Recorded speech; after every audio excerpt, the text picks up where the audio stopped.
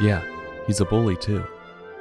Welcome to another episode of This Goose is Cooked, where we review books intended for our future generations. Today's book, I'm Not Just a Scribble, written and illustrated by Diane Alber, published by Diane Alber Art LLC. I'm Not Just a Scribble follows a scribble on a walk as he tries to make friends with other works of art. Along the way, he deals with rejection as he tries to sell himself to the other drawings.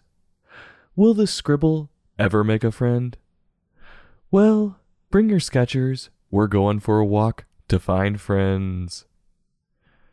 The story begins introducing us to Scribble. Yep, it looks to be exactly that. Some idiot smashed a red crayon on paper and didn't make anything coherent. Then somebody slapped some eyes on it, and we have our main character. Actually, scratch part of that. He's not just red. He actually has the luxury of picking whatever color he wants to be for that day. He's pulling a Rachel Dolezal. I thought this kind of thing was frowned upon. Let me guess. Even though he's in the wrong, he'll be the victim.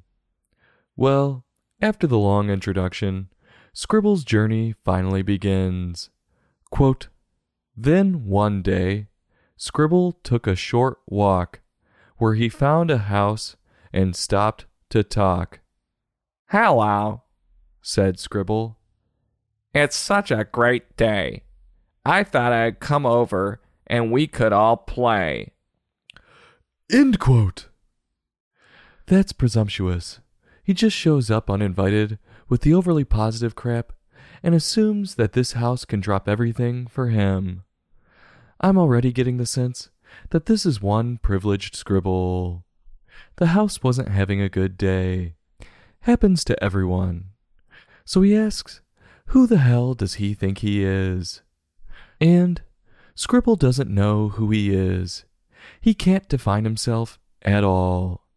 So he just repeats his name. That's sad. But what's more sad is he asks House for his approval. He doesn't even know the house. What should he care what the house thinks of him? The house then trolls him, and being black and white, calls out Scribble's colors.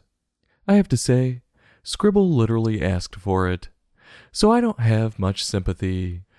Scribble brags to the house, who can't change his color, about how great colors are, which is insensitive to say the least. And then Scribble begs the house if he can just show him how cool colors are. How pathetic, begging like that. Of course, the house doesn't want any part of it, and tells him to go away. What did he expect when he was rubbing it in that he had something the house didn't have? But you know what? Most of this is okay. Why? Because not everyone is going to like everyone. And that's normal and natural, as long as you treat everyone with respect. They should both move on and find others who appreciate them. Begging or forcing a friendship isn't healthy. This is obviously written through Scribble's perspective, because instead of brushing off the interaction with a total stranger, he plays victim, like I expected, and starts to cry. No thought whatsoever about the house's feelings. It's only Scribble's that matter. Eventually, Scribble changes his attitude and continues his walk, running into black and white pictures of a sun and clouds. The sun and clouds must have heard about this guy, and they tell Scribble they don't want any part of him, which again is fine. Scribble showed up making a scene with a bunch of different colors. Maybe they don't want the attention. Instead of trying to find someone who might like the same hobbies as him, or showing these other drawings his value or skills he can bring to the friendship, Scribble yells at them and tries to force them to play with him. I'm sorry, he's out of line. This is not how it works. These drawings shouldn't be forced to praise him or invite him in. They have no clue who the hell Scribble is. He could be a mass murderer, a vegan, or even worse, a biker. Out of fear from this bully, though, the sun and clouds huddle together and then reluctantly invite Scribble to play. So the next day, all the black and white drawings show up to the play date, probably because no one wanted to be left alone with this psycho. And, quote, even Rainbow showed up, and he never came by. He was standing right there, near the sun in the sky. We're so sorry, said the clouds, as they held back their tears. Please come play, said the house.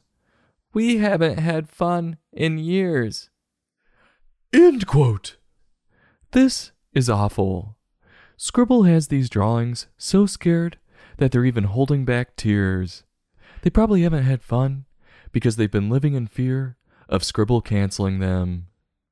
And Scribble forgives them. What the hell is going on here? He should be apologizing to them. And the story comes to an end when Scribble gets all his colors and draws all over the other pictures, making them go from black and white to bursting with color.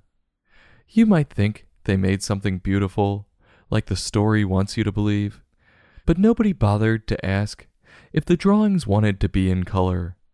And in the picture, a few might not catch it, but all the drawings in the book have changed, except one, Scribble.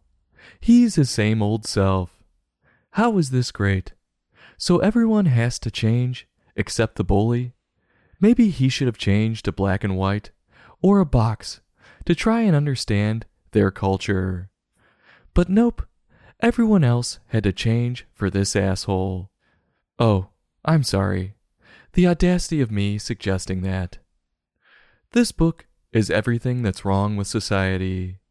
It's an ignorant, first world, you be you book. And that's fine. But if you're going to be you, you should expect that not everyone is going to like it. And you should be confident enough in yourself to deal with that. And guess what? It's okay that we all aren't best friends. You can't force people to love everything someone does. It's nature. It's up to you to find people who are open to you. Screaming and yelling at everyone and playing victim is not productive. This Scribble was victim bullying the whole time. He's the guy who punches you in the face and yells, "Stop hitting me!" when you're just standing there. Don't get confused. The Scribble was the bad guy, and not inclusive at all. We shouldn't have any sympathy for it. I'm betting Diane was projecting her own life experiences on this Scribble, and that's why she wanted so badly for the reader to feel sorry for it. It didn't work. One extra page could have saved this book. And that's shocking, because usually I want to trim down books by several pages. If she would have wrote that the next day the Scribble tried to be black and white like them, or straightened himself out to give them respect, and to show he wanted to learn about the things they like, the book would have been complete. Instead, it was a one-sided mess with too much emotion. As for Diane's pictures, they were innovative, using home artwork as characters, and it was charming. But don't be fooled by the pictures. They hide a horrible moral. So on a scale from 1 to 5, I'm going to give this book a 1.7. I'm turning my nose up at it, having none of it, and then staring at it.